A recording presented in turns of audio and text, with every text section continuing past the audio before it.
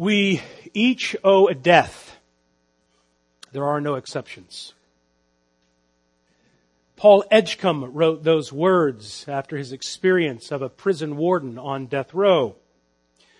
Usually death row, he wrote, was called the last mile. We called it the Green Mile instead. The Green Mile refers to a stretch of green cement pavement that runs from death row all the way to the executioner's chair. The Green Mile is the pathway that leads to death.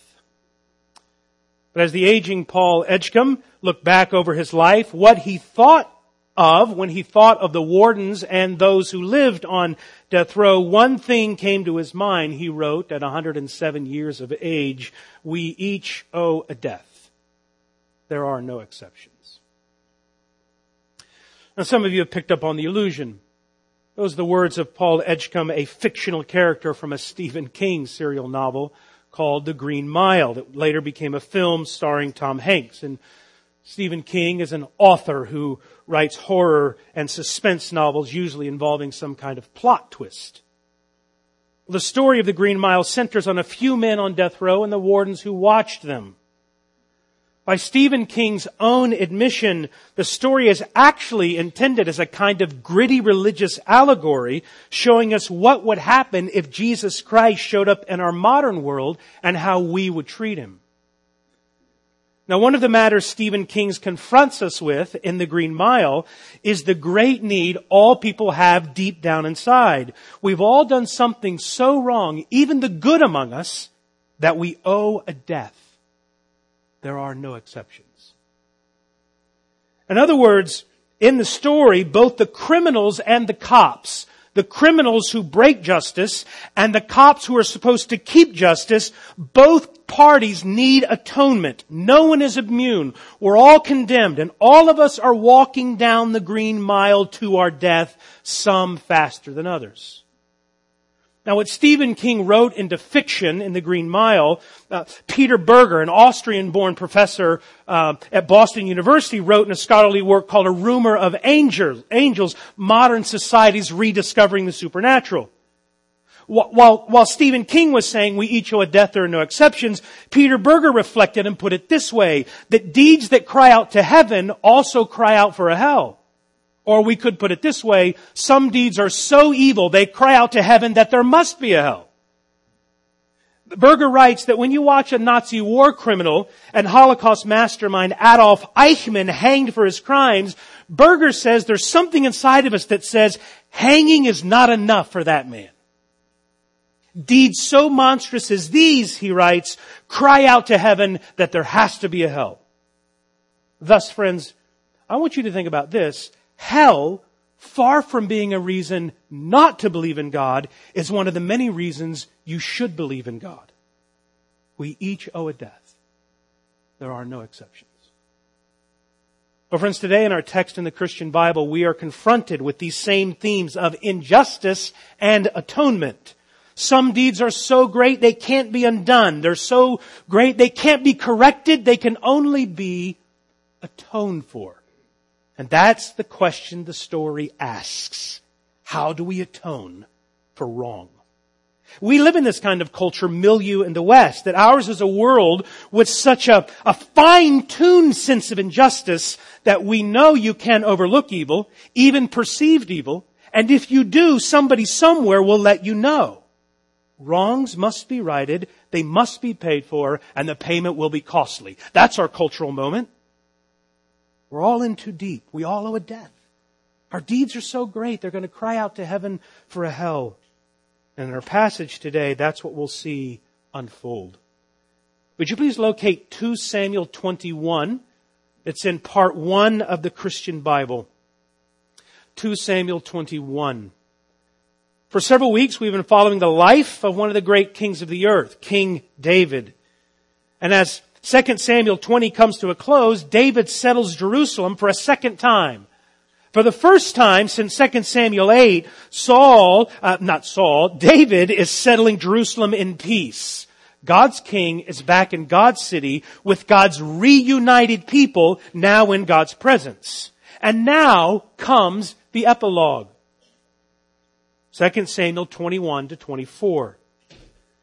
Far from being a haphazard arrangement, the author has placed chapters 21 to 24 at the end of Samuel out of chronological order, and then artfully arranges these 5 chapters in such a way so that the outer chapters, chapters 21 and 24, frame the inner poetic sections of 22 and 23. Or, to use the language and tools we used in our summer Bible study, chapters 22 and 24 form an inclusio, a top and tail.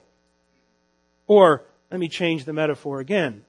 Chapters 22 and 24 are 2 thick, hearty slices of bread that hold in the poetic meat of chapters 23 and 24. So as a result, the divine writer and these final chapters, so beautifully arranged, is inviting our exploration to taste and see for a final time how rich God is in mercy, how great He is in His grace. So King David's hymns in this middle section in 22 and 23 are going to provide us with a theological lens through which we can reread all of 1st and 2nd Samuel. So we have in these chapters, at the end of 2 Samuel, a grand view from a scenic overlook to look all the way back to the dark days of 1 Samuel 1, reminding us of the faithful king God gave to us, but also from the scenic look now, we'll be able to look all the way ahead into the future, previewing a future king to come. So, as 1 and 2 Samuel end, and we come to the end, God's chosen Messiah, King David, knows that God's steadfast love is going to outlast him until a son of David sits on the throne forever. 2 Samuel 22:51.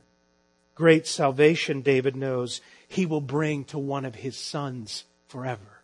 David's looking forward.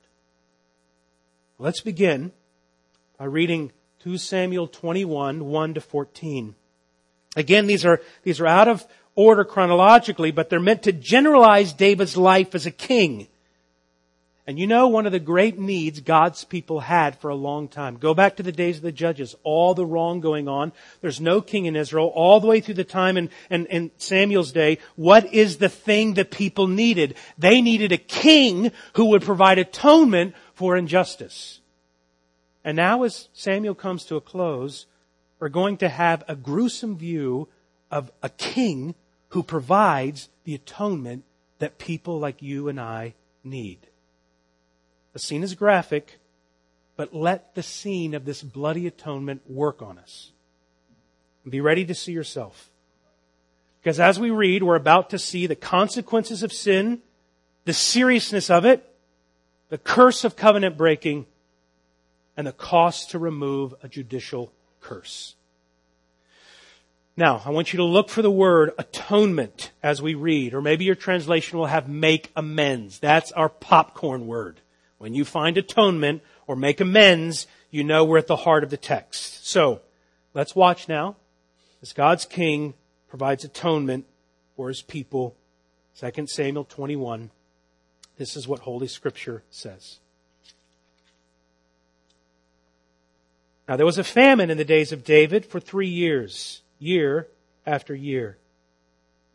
And David sought the face of the Lord. And the Lord said, "There is blood guilt on Saul and on his house, because he put the Gibeonites to death." So the king called the Gibeonites and spoke to them. Now the Gibeonites were not of the people of Israel, but of the remnant of the Amorites.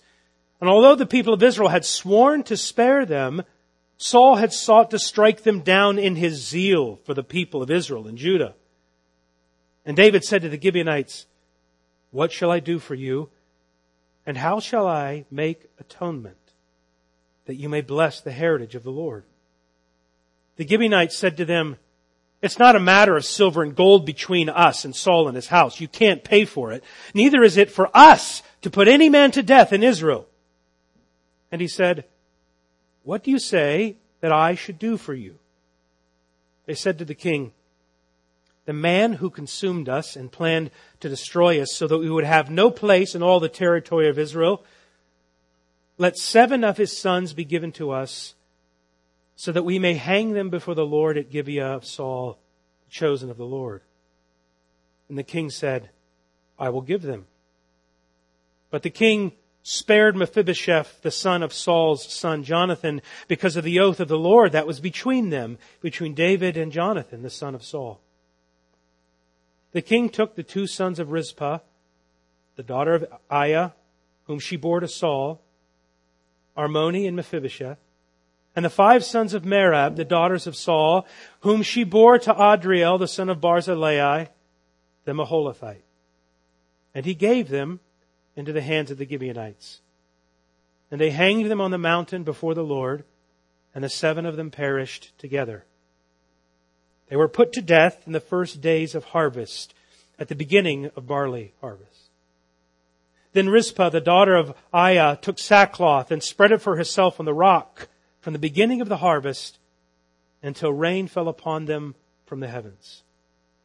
And she did not allow the birds of the air to come upon them by day, or the beasts of the field by night. When it was told to David what Rizpah, the daughter of Aiah, the concubine of Saul, had done, David went and took the bones of Saul and the bones of his son Jonathan from the men of Jabesh Gilead, who had stolen them from the public square of Bethshan, where the Philistines had hanged them on the day the Philistines killed Gilboa.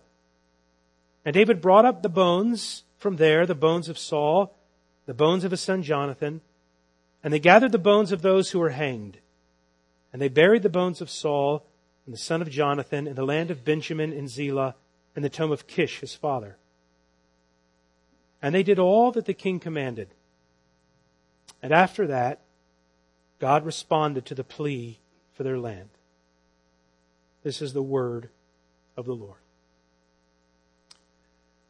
Now, before we look at this passage closely, I want us to notice how this passage itself has a top and tail, how it opens and ends. It opens with a revelation in verse 1 that the Lord had brought a famine on the land. Why? We'll look again at the end of verse 1. Because there was blood guilt on Saul and his house. You remember the hands of Lady Macbeth?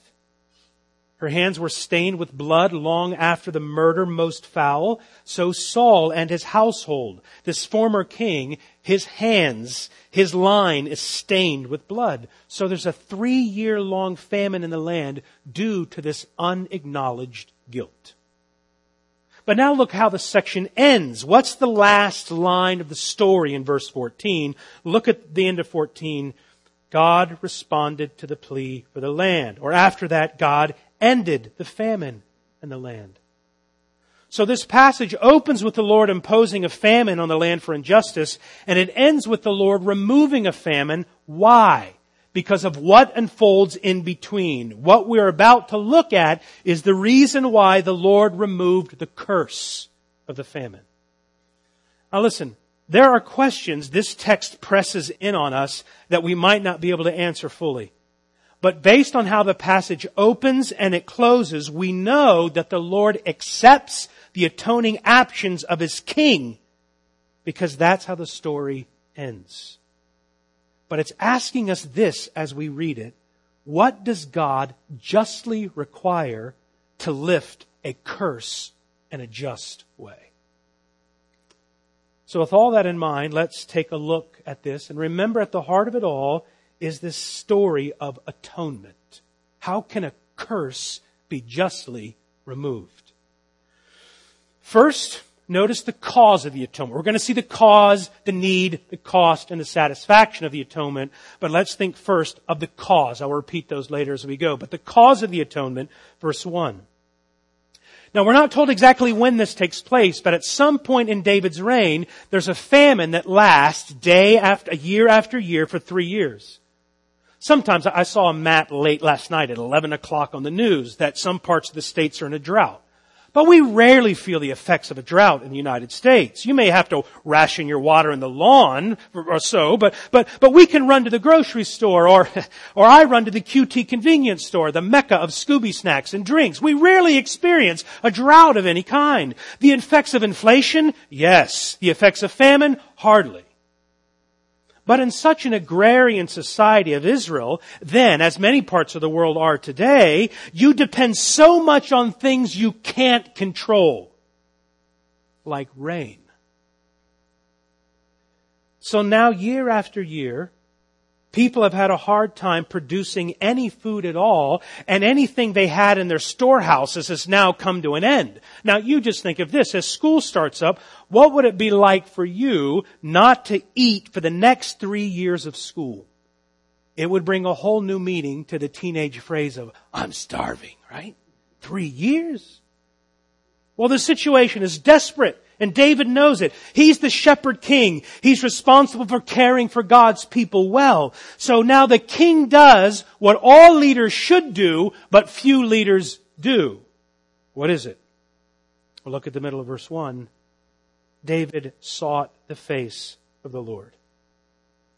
I once heard an atheist author and teacher, Christopher Hitchens, described prayer as a form of solipsism, a kind of arrogance that you think that you can get the world to revolve around you.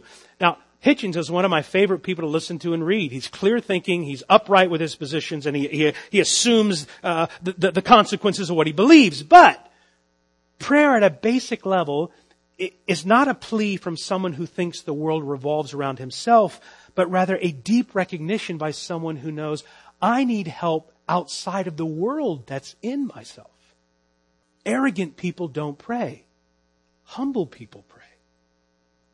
So here's David as the king, a most powerful man in the world, doing what all powerful leaders should do, but rarely do. He's seeking the Lord. He's recognizing his dependence on someone outside of himself. Beloved, there are things we've seen lately in King David's life that we should not imitate.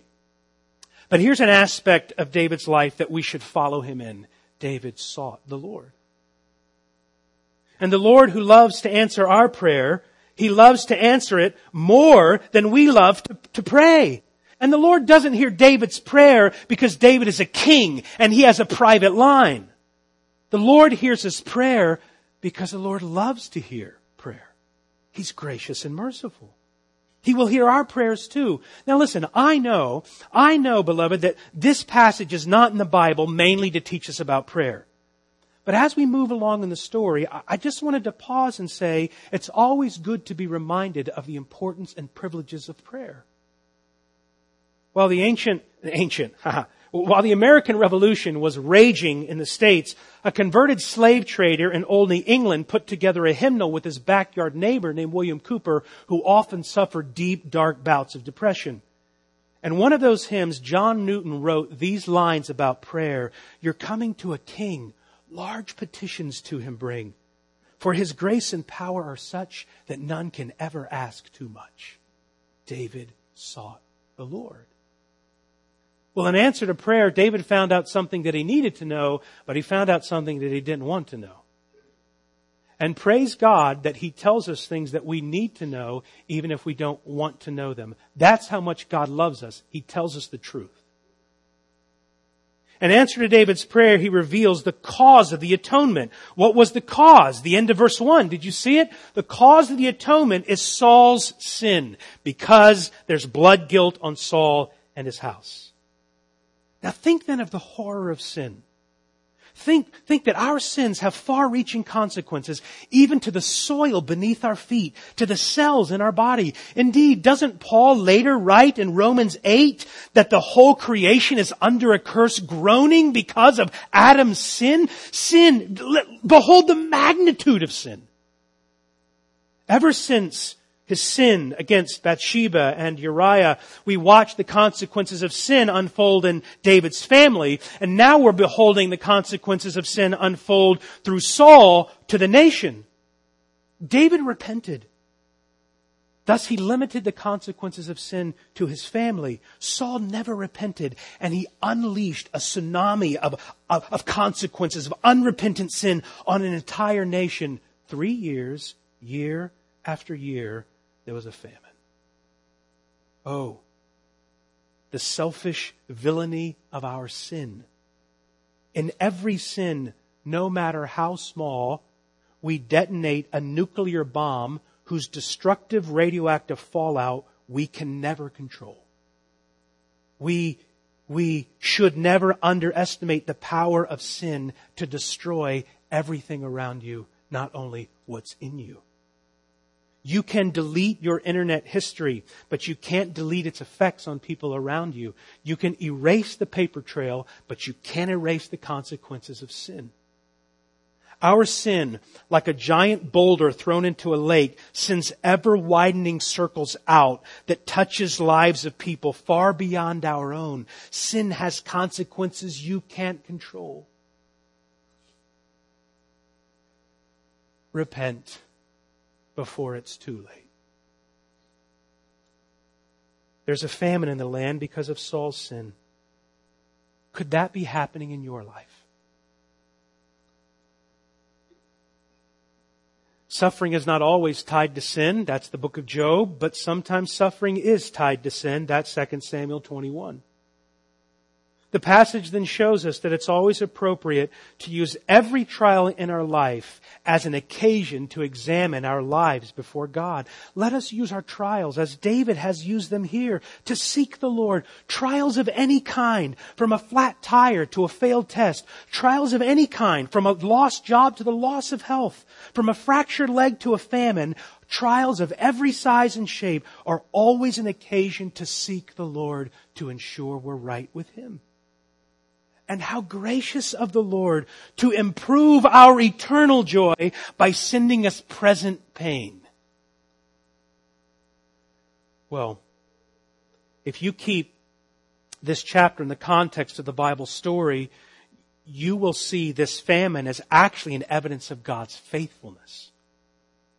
As God's people are about to enter the promised land, God's great prophet Moses calls them all together, and he calls them to a faith-filled obedience to their redeeming God. And as Deuteronomy ends, Moses sets out a series of formal blessings and formal curses. And the people gather on one mountain and one mountain. You know the Jim, we've got Spirit, how about you? We've got Spirit, how about you? That's not what they say. On one mountain they pronounce the blessings. On this mountain the people echo back with the curses. It's a solemn covenant reminder that if you fail to keep the covenant obligations placed on you by my redeeming love, I will bring down on you a wide-ranging series of curses. And one of those curses for failing to live in light of my love, God says, would be famine. The sky above your head will be bronze, the ground beneath you iron. Deuteronomy 28:23. And in particular, God promised that if the land ever became polluted with blood, with murderous acts, like acts legal in our land today, murderous acts polluted the land, that the land itself would be cursed with a famine. So while not all suffering and ecological harm comes from sin, this passage shows us, and Genesis shows us, that sometimes they do. So setting this chapter in the context, the literary context of Deuteronomy, helps us see the famine is the result of God being faithful. How so? He promised He would curse the land with a famine if they polluted it with blood. Numbers 35:33. The cause of the famine was Saul's sin, and it was evidence that God's simply being faithful to His promises. Now think of this, friends. The fact that God keeps His promises is a double-edged sword. God not only keeps His promises to bless, but He also keeps His promises to curse. And the cross is a supreme demonstration of the double-edged nature of God's faithfulness to keep His promises. Because the bloody cross of the Lord Jesus Christ is the cruel place of propitiating death, a promise of God's blessing for all who turn to Christ. But the cross is also the promise of God's curse on all those who turn from Christ, for if we reject Christ, there remains no more a sacrifice for sin. So you who think of sin but lightly, nor suppose the evil great, at the cross you may view its nature rightly. There, its guilt, your guilt, I estimate. Well, what have we seen so far? The cause of the atonement and God's faithfulness to curse. The curse is because of Saul's sin, kept because of God's faithfulness. Well, now the cause of the atonement to the need of the atonement. Verses 2 to 5, the need of the atonement. At the end of verse 1 and running to 5, this tribe as the Gibeonites now sheds light on the specific nature of Saul's sin. We know that Saul had put the Gibeonites to death. There's blood on his hands. But as Ron explained to us from that passage in Judges 9, Saul's actions were more than a few deaths. He had broken a covenant and then pursued a kind of Gibeonite genocide. How do we know? Well, listen to their words again in verse 5. Look at their words. This man Saul consumed us and planned to destroy us so that we would have no place in Israel. He attempted a kind of ethnic cleansing to wipe out an entire ethnic group. And what the Gibeonites zero in on as what make King Saul's actions so odious is the promise that went all the way back to Joshua 9. Joshua and the leaders had made a promise. They'd sworn an oath before the Lord. They swore an oath several times, and even after it was revealed to them, they had been tricked. Even after they had a chance, in a sense, to back out of it. Even after they renewed their formal covenant. Joshua, as the head of the nation, made a formal covenant in behalf of the nation. And this formal covenant between a greater nation at the time, Israel, and a lesser nation, Gibeonites, was done in the presence of God and ratified even after they had a chance to go back. So now Israel was bound as a nation by solemn oath before God to care for the Gibeonites. That was the oath. And that is where the Gibeonites argue Saul's actions were so treacherous. Because now Saul, as the federal head of Israel, as the king, Saul himself in particular is bound by a sacred and national oath to protect the Gibeonites. But instead of keeping this sacred oath before God to let them live, Saul gives an order to wipe them out. And I just want to underline, it's not simply that Saul broke his personal word. Lying at any level is bad. Disloyalty is evil. But Saul, as the head of Israel, as the king, broke a national promise that was made before God. And now Israel suffered as a result of what their king had done. And set this in the context of Saul's life. This act, in a sense, at the end of the story of 1 and 2 Samuel, this act, in a sense, is the final characterization of the essence of Saul's life. He was highly gifted, skilled, a charismatic leader, bold, courageous, good-looking. That's how he comes on the scene. But he was a covenant breaker at every turn. He broke God's commands repeatedly, and when called to the carpet, he always had an excuse. And not even in 1 Samuel 28, when Samuel speaks to Saul from the grave, not even then does Saul turn back and repent. It's very similar to Jesus Christ telling those in His day, you know, you wouldn't believe, though someone would rise from the dead, they have God's word, Moses and the prophets. That's the same thing Samuel said to Saul. You've already been told what God's word is. Now think then of the incongruity of Saul's actions. He had refused to kill a king named Agag, whom God had commanded him to destroy. But now he sought to kill an entire nation whom God commanded him not to destroy, bound by this oath. Behold Saul, the self-willed covenant breaker, deeply religious, deeply self-willed, deeply stubborn, who led a nation he was called to protect into sin and tried to enact genocide on a people he was bound to guard. No wonder God said at the end of verse 1, there's blood guilt on Saul and his house. Such great sins led to such a great famine. You see, some deeds are so great they cry out to heaven for a hell. The only response to this revelation about Saul's actions is David's. David tells you what you should think as a reader of the story. What does David say in verse 3? What shall I do for you? How can I make atonement? Now we're at the heart of the story. Here we're brought face to face with a great need. How can David atone for the egregious genocidal sins of his predecessor that broke a solemn covenant before God? That's what David asks. What can possibly be done to atone for that kind of evil? Now, friends, I want to pause for a moment. And looking at the wrongs in Saul's life, we should reflect on the wrong in our own life that calls out for atonement too.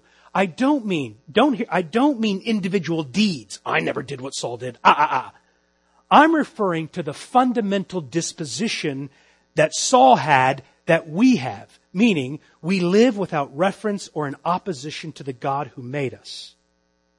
That's Saul.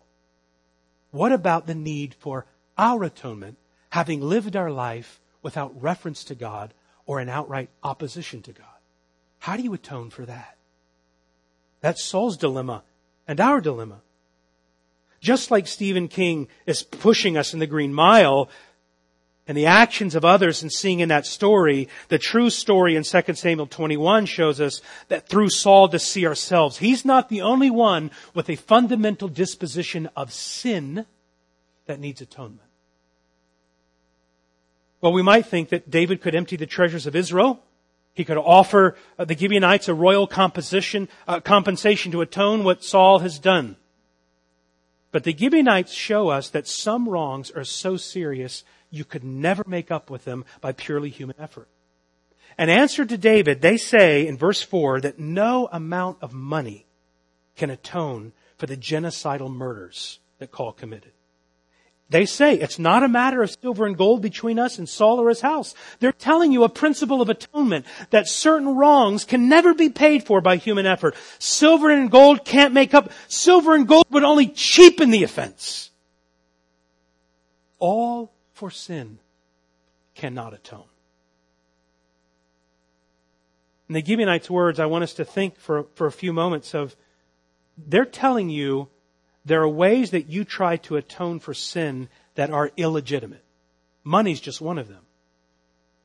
Let's think of other ways that we try to atone for sin that's illegitimate. You can't, silver and gold don't do it. What are other ways that we do it? Earlier this year, I read a book called Forgive, and the author mentioned several ways that rather than confess our sin, we try to atone for our sin. Here's one thing we do to try to atone. We actually whitewash our sin.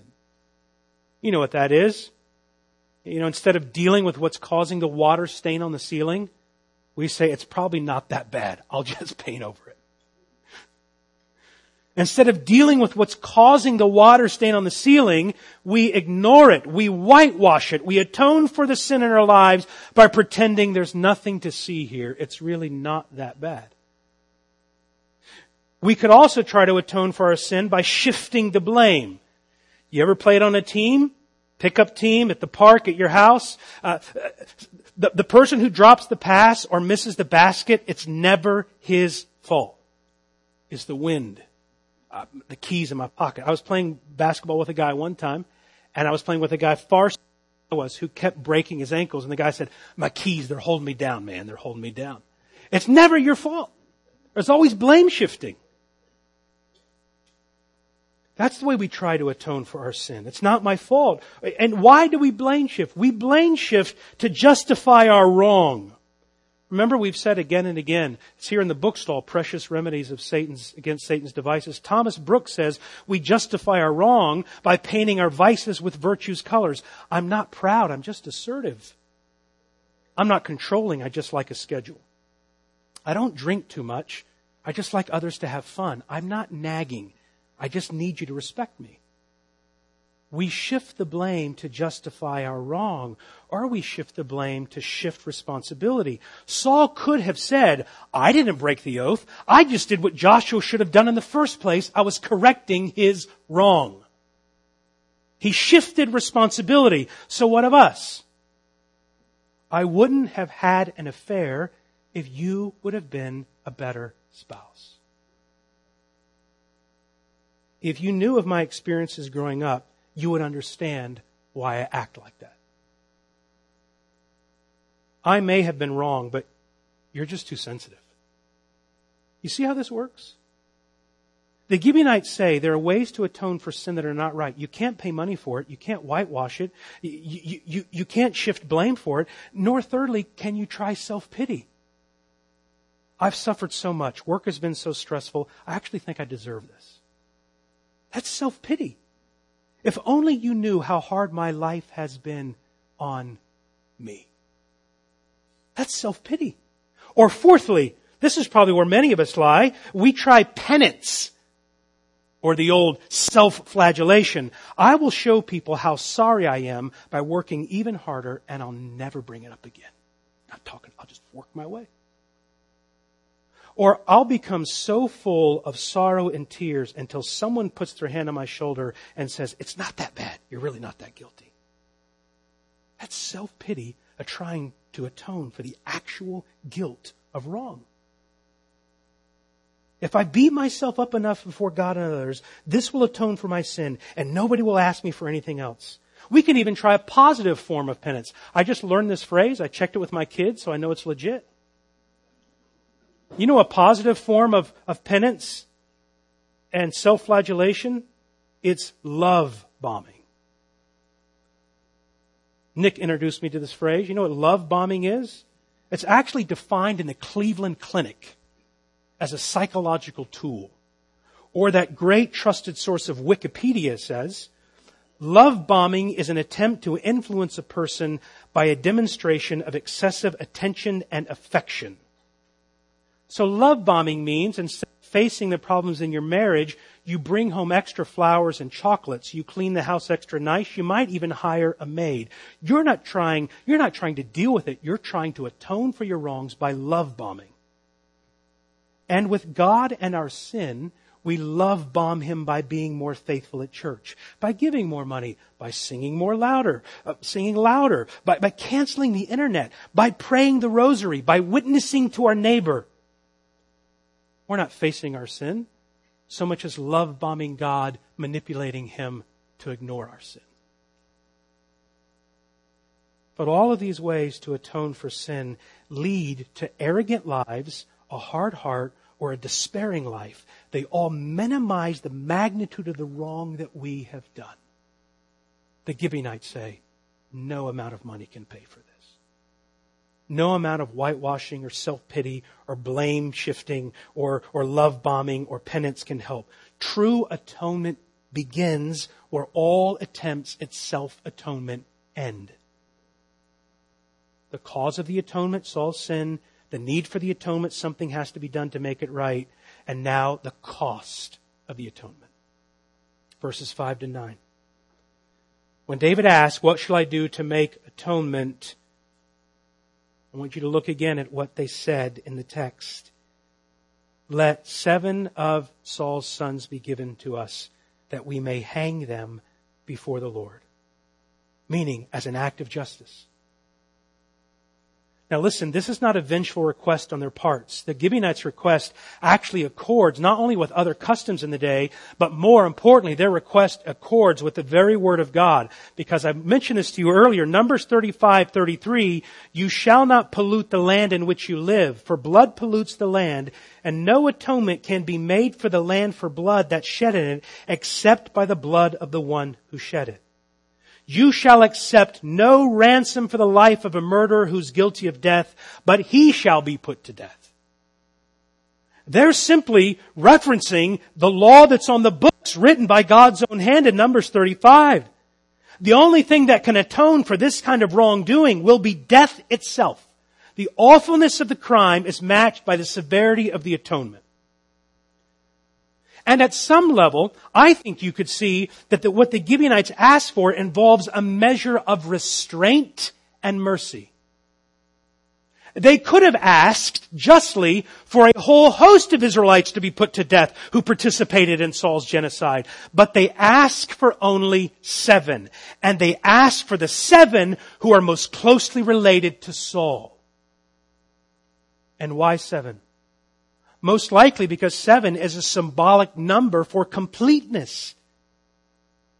Thus, it's not a request for more bloodlust, but it's a request of like for like, of life for life.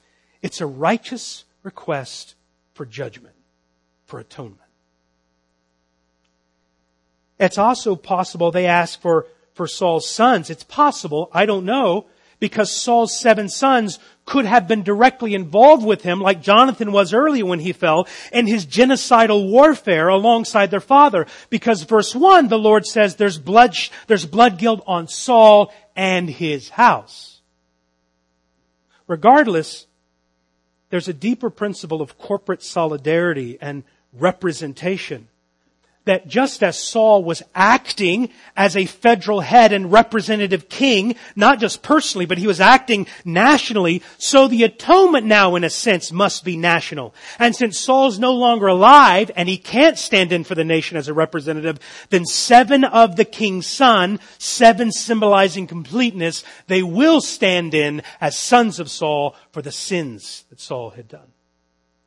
It's imputation. It's corporate representation. National sins atoned nationally by those most responsible for it, the king. And so David hands over the 7 sons. 2 sons from Rizpah and 5 from Merab. And it's hard to miss the agony of the scene. Surely the mothers wept and wailed as their grown sons were bound and handed over. And then these 7 sons were impaled to hang in the hot Middle Eastern sun. And so an atonement was made for the bloody genocide of Saul's covenant-breaking sin as the leader of the nation. It's bloody, it's horrible, and that's the point. It's supposed to be. A few chapters earlier, we saw Absalom's body hanging and twisting from a tree, caught with no place to go but death. And now, David the king hands over 7 sons to atone for the corporate sins of Saul. And there they are, impaled on a pole, bleeding out in the sun. So as they hang there, their bodies now are a deterrent, a graphic warning of the consequences of sin, of the cost of an atonement. And don't look away too soon, because this is where sin leads. All sin leads to a place like this. You need an atonement too. The reason I say don't look away too soon is because the narrator now slows the action way down in verse 10, and we're meant to slow down with it. It all comes to a halt as Rizpah, this concubine of Saul, a mother of 2 of the sons, she actually goes to the place of execution, and we follow her there. And she spreads out a cloth of sackcloth, and out of loyalty, she guards the body of her sons from further desecration. She spreads out a cloth, and now she will keep vigil to keep the birds by day and the beasts by night from picking away at the flesh of her sons hanging in midair. It's all meant to slow us down as readers, to make sure we don't look away at what has happened. We wait with the mother. We think of her dead sons, and as we wait, we remember the end of verse 10. They were put to death in the first days of harvest at the beginning of barley harvest. Only remember, there was no barley harvest this year. There had been no barley harvest for the last 3 years because Saul had broken the covenant. And his sins had led to such a famine, now to such a costly 7-fold atonement. This was barley harvest, but there was no barley now. Why? Well, just look at those 7 sons. And as we wait with the mother still, something happens that hasn't happened for 3 years. We're told in verse 10, don't miss it, that Rizpah waits until rain falls upon them from the heavens. There's been a famine for 3 years. But now that Saul's sons have been put to death, the rainfall can only mean one thing. The rain is real. The rain is real. The rain really happened. But the rain is also symbolizing that God was washing away the blood guilt from the land. The rain fell down upon them from the heavens. That's the text. Actually, the text is more graphic than the Hebrew text doesn't say the rain fell down from them. Here's the Hebrew text. The water was poured on them from the heaven. The water was a divine deluge of water, literally, and symbolizing the ground being soaked and the washing away of the blood guilt from the land. Why? Atonement had just been made. God, verse 14, healed their land. Life had been given for life. It took death to give life. Precious life was the cost for such serious sin. The cost of the atonement was bloody death. And so, we move from the cause, the need, the cost, and we've just witnessed the satisfaction of the atonement. God's king had just made a costly atonement for his people. And in the midst of the scene, intentionally reminding us of King Saul's covenant breaking, don't miss the little vignette that shows up a scene of King David's covenant keeping. There's one son David spared. It's Mephibosheth. Why? Because verse 7, David had made an oath before the Lord to Mephibosheth's father that no harm would come to him. So now you have, as Samuel ends, a tale of two kings. King Saul's a covenant-breaking king who breaks an oath before God and leads to the need for costly atonement. David as a covenant-keeping king who provides a costly atonement that ended sin. This is a covenant-keeping, atonement-providing king that we need.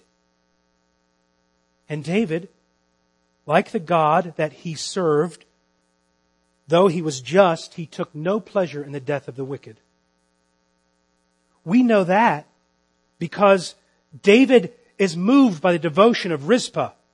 He goes back then and he gathers the bones of King Saul along with the bones of Jonathan, and he lays to rest the bones of all of Saul's sons in verse 14. David is the covenant-keeping king. He's the atonement-making king who takes no pleasure in the death of the wicked, but respectfully lays them to rest. This is God's king who keeps a covenant and makes an atonement and does it in a just, respectful way. Well, what do we make of all this? Well, for the readers then and there, for the readers who would read this coming out of the exile, they would learn, as we do now, of the seriousness of sin and its consequences. Beloved, we've been through a stretch in the Bible where God has graciously shown us the consequences of sin. The point is, don't sin. A famine, a civil war. They would also see that sin is so serious and the consequences so great that the only hope is there needs to be an atonement for sin. But there are certain attempts at atonement that will never do. Never do. They would have learned that too. They saw a king who led them into sin.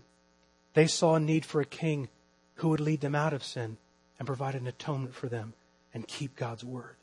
That's what they would see. That's what we see. But as generations would later read that story, those coming out of the exile, they would know that as good and covenant-keeping king as David was, he was not the final covenant-keeping, atonement-making king. And they still looked for another king long after David was dead, who was not David, but will be David's son. Because don't forget, as we'll see next week, Lord willing, 2 Samuel 22:51, God says, great salvation he will show to his king, to David's son forever. That's the king they were looking for. Remember, beloved, as we put all this together, you always interpret a passage of the Bible within its context. We've seen a literary context of 2 Samuel 21, but the final context of any passage in the Bible is the entire Bible. So when you put 2 Samuel 21 in the context of the entire Bible, what you see is this: our need for atonement and the great cost of atonement that we need. That's what you see. How do I say that? Because at the cross, God, the King of the earth, did not offer up the sons of others to make an atonement for sin, but he offered up his own son to make an atonement for sin. What a difference that atonement is. The cross, you see, is the great self-substitution of God. The maker, the writer, writes himself into the story, and Jesus Christ, the Son of God, takes the punishment we deserve on our behalf. it's not only His robes for mine, it was His back for mine. By His wounds, we are healed. We're not redeemed with silver and gold, just as the Gibeonites said would never happen. We're redeemed with the precious blood of Christ. And our sin is as bit as bad as Saul's, for we too live without regard to God, or we ignore Him, or we worship God and something else. And then we think of ways that we can atone for our wrongs. But we need an atonement greater than Saul. Our sins call for the death not of 7 sons. Our sins call for the death of God's Son. And Jesus Christ is fully man so that He can stand in for us. There's human blood, can we say, in His veins so He can stand in for humanity. But He's fully God so that His death can be an infinite atoning price for our sin. And on the 3rd day, King Jesus rose from the dead, proving that His atonement payment had been accepted once and for all. The resurrection is the receipt for our forgiveness of sins for all who believe in Him. And at the cross then, friends, it's not the body of 7 corpses baking in the Middle Eastern sun making an atonement, but it's the brutalized body of the God-man hanging in the darkness making atonement for sin. The men hanging as an atoning curse at Gibeah, the mountain of the Lord, give way to the Son of Man hanging as an atoning curse at Golgotha, the place of the skull.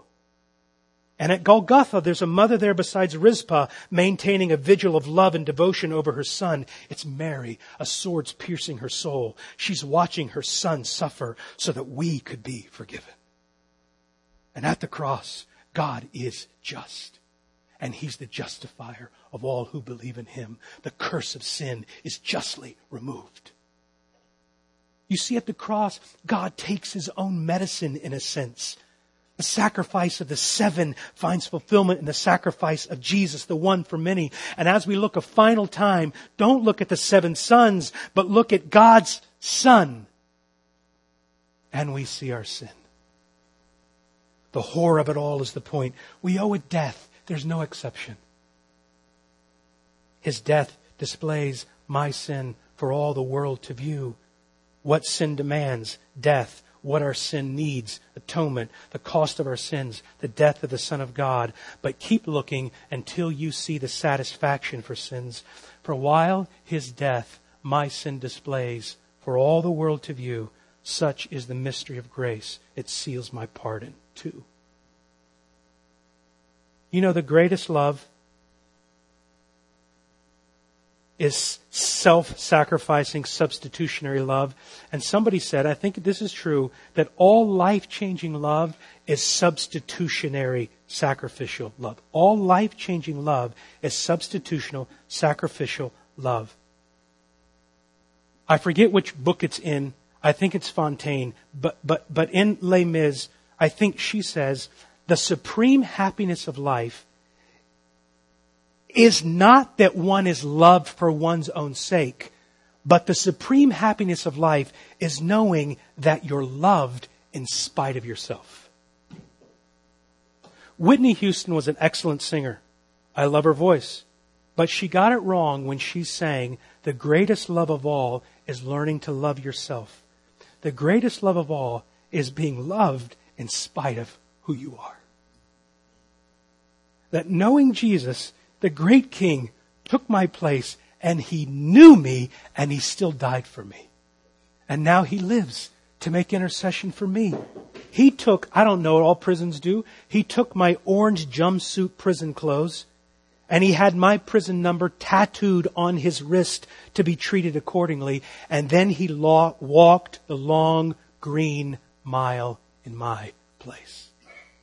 But before He did, before He took my clothes and took my number, Jesus pinned His honor medals of righteousness to my chest so I could be treated accordingly. And I not only walked out free, but I walked out justified as righteous as Christ. The covenant-keeping, atonement-making David points to Jesus. And Jesus did not spare one Mephibosheth at the cross. He spared a world of them. Wounded for me, He was wounded for me. Gone my transgressions, now I am free, all because Jesus was wounded for me. Do you know how much Jesus loves you? Wounded for me.